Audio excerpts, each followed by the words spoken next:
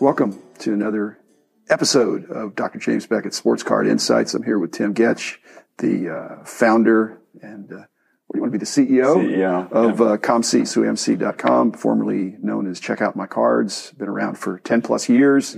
I'm a customer of the service and enjoy it. I also have other outstanding sponsors. Just to briefly name those, Beckett Media has been there from the beginning, and my successor entity from Beckett Publications when I had it, BGS, BAS, Burbank Sports Cards, Mike's Stadium Sports Cards, Heritage Auctions, Huggins and Scott Auctions, and Panini Tops and Upper Deck. I thank our sponsors. I hope you will too. And I'm sitting here today with one of our sponsors. Tim Getch is going to give us some of his background, personally as well as in the company that I hope others are enjoying as much as I am. So welcome, Tim. I'm glad I got the chance to do this. So when I started first opening trading cards was in '86. The first time I saw a trading card, knew what it was, 86 Tops. I got them as a reward for memorizing Bible verses. Right. And I remember... Was that in church or by your parents? It was actually part of like a Wednesday night kids program. Awana? I don't remember what it's called, Cool. but something like that. Yeah, just the neighborhood church. And I remember finding a price guide. It was not a Beckett. I don't even remember what price guide it was, but they had the Lenny Dykstra listed as a $2 card. And I was blown away. This thing that I got for free actually was worth money. So, that kind of got my interest a little bit. And then in '87, the Twins won the World Series and I grew up in Minnesota. So that really got my attention for trading cards. And, then in, '88, Oral Hershiser had his, scoreless inning streak. Yeah. And I had to find his rookie card. And so that was the first trading card show that I went to, is to go find an Oral Hershiser rookie card. It's actually one funny story. My brother was really into basketball, and I remember for his birthday one year, I wanted to get him a Michael Jordan card. And I went to the local card shop and picked up the set, and it was like $5. And it had these 3 panels. And I asked if there was a Michael Jordan in it, and he said no. So I just put it back on the shelf. And so I missed out on the Bird and Magic rookie card. But I wish I'd actually found some of those 86 Fleer. Yep. Unfortunately, they weren't around at my local card shop. But that once I kind of saw the card shows, and I saw some even kids my age setting up at card shows, the wheels started turning, and I wanted to figure out how to make money selling trading cards. So I would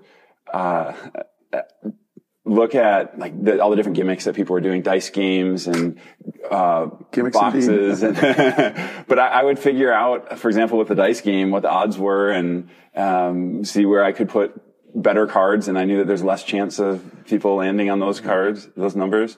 And that's statute of limitations on that activity. Yeah. Well, that's cool. Yeah. Were you always interested in the business aspects and because we share the distinction of being involved in this hobby from with pricing and cataloging. Yeah. We've both done that. And so I came at it probably initially more from the cataloging, but also the pricing. Were you mainly pricing, and then the cataloging has been a necessary part of it? Or when you were interested in Hershiser, did you only want his rookie card, or were you interested in all the other cards that might be out there? I ended up collecting any Hershiser I could find, and fortunately back then there weren't a million kinds to look for. But I would look for all the obscure food issue and all the different. Basically, I would look at the Oral Hershisers listed in Beckett and see if I could go find them. At some point, you figured out there was a price guide that would be reliable. That had a brand. Okay. No, and that was sooner or later. My only subscription to any kind of a magazine as a kid was to Beckett. I paid out of my lawn mowing money for a subscription to Beckett. I was not a fan of reading, but I love statistics. I would look at the box scores in the newspaper. I would get the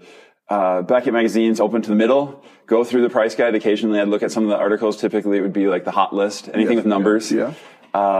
So did you get into programming early as well?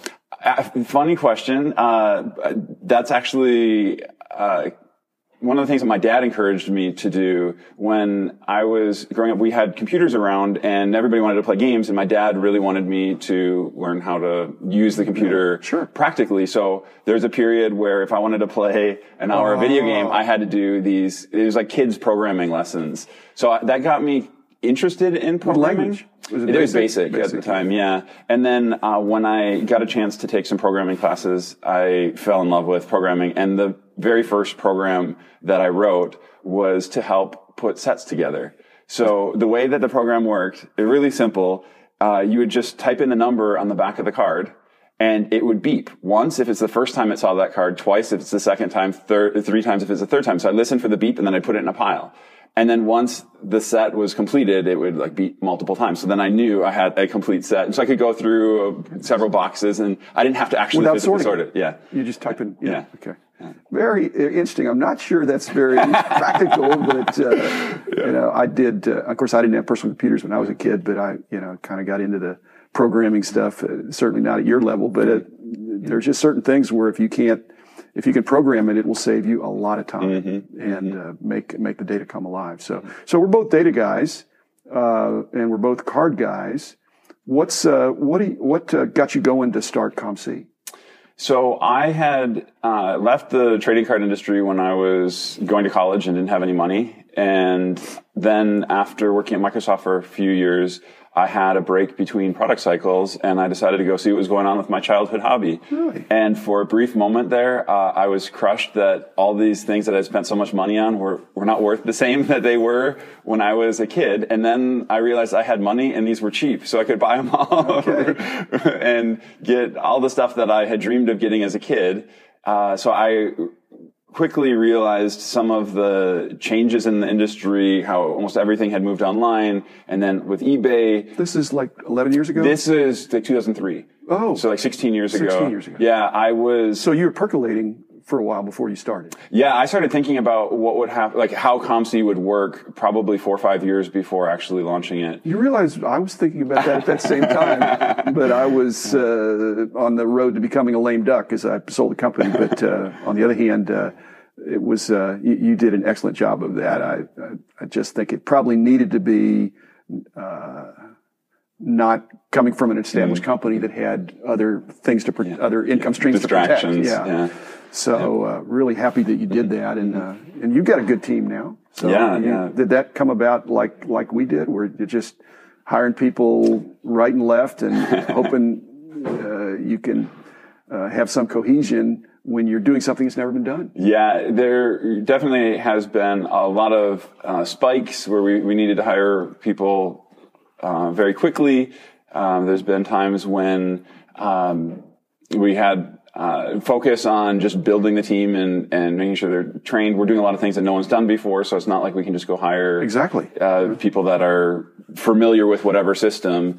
We had to develop the techniques and the systems, and we always are changing. So even the people that are there are constantly learning new techniques. Are you the principal architect or the only architect of the system? I am effectively the only architect. I have other developers that will help out, but they're not really architecting the system. They're kind of taking the instructions on what to do. That said, many people give input into what we're doing. Including me. Yeah. Customers and employees will give really great ideas, and then I'll take time to figure out how to fit those in to what we do.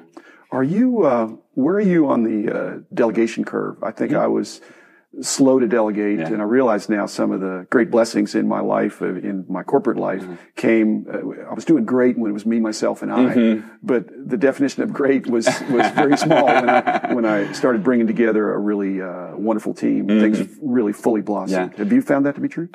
Definitely. There are many things that I'm very glad that I delegated, and there's some things that I've held on to, and the things that I've held on to are generally things that I really enjoy and things that I'm pretty good at. So a lot of the tech has stayed on my plate, but all the day-to-day operations, anything that I can train somebody else to do has pretty much been handed off. And the goal has been that I could go on a vacation, I could be gone for a month, and they're going to be fine. They have everything they need. They're not relying on me for any day-to-day things.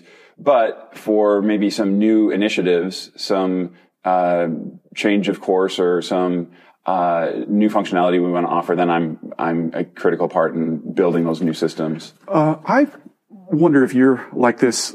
This would be a statement about me. Let's see if it fits you. I basically don't think I got into this business with any great marketing insights. I basically felt like if I built a really good mousetrap, people would find a way to get there and use it. Are you more like that as well? I'm very much like that. In fact, that's why we named the site Check Out My Cards. I wanted to have nothing to do with sales and marketing. My goal was, instead of spending money on these things that I didn't know very well, I would put all of our energies into providing the best services possible so that our customers would tell their friends, go check out my cards. Well, and my that was the goal. Exactly. Yeah. And basically, how you know about that is not necessarily on customer acquisition. It's customer retention. You know, we rarely lost customers unless we lost them to aging out, which really meant turning 15 or something like that. These New York consultants, publishing consultants would come and say, you're losing these subscribers. What's the possible explanation? I said, well, they're going to high school. You got to send them more direct mail. Said, believe me, they're not looking for more mail. It's not like they missed their renewal notice.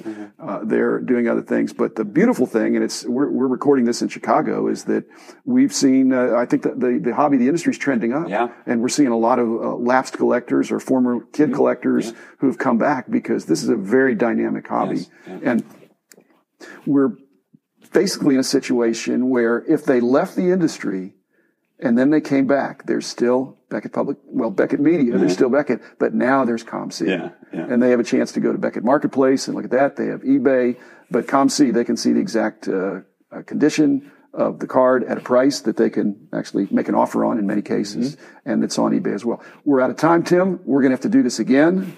Enjoy your service. Appreciate what you're doing to make this hobby and industry more accessible, enjoyable, and actually financially rewarding for you, for me, and for many others. So thanks for your time, and we'll do it again. I appreciate it.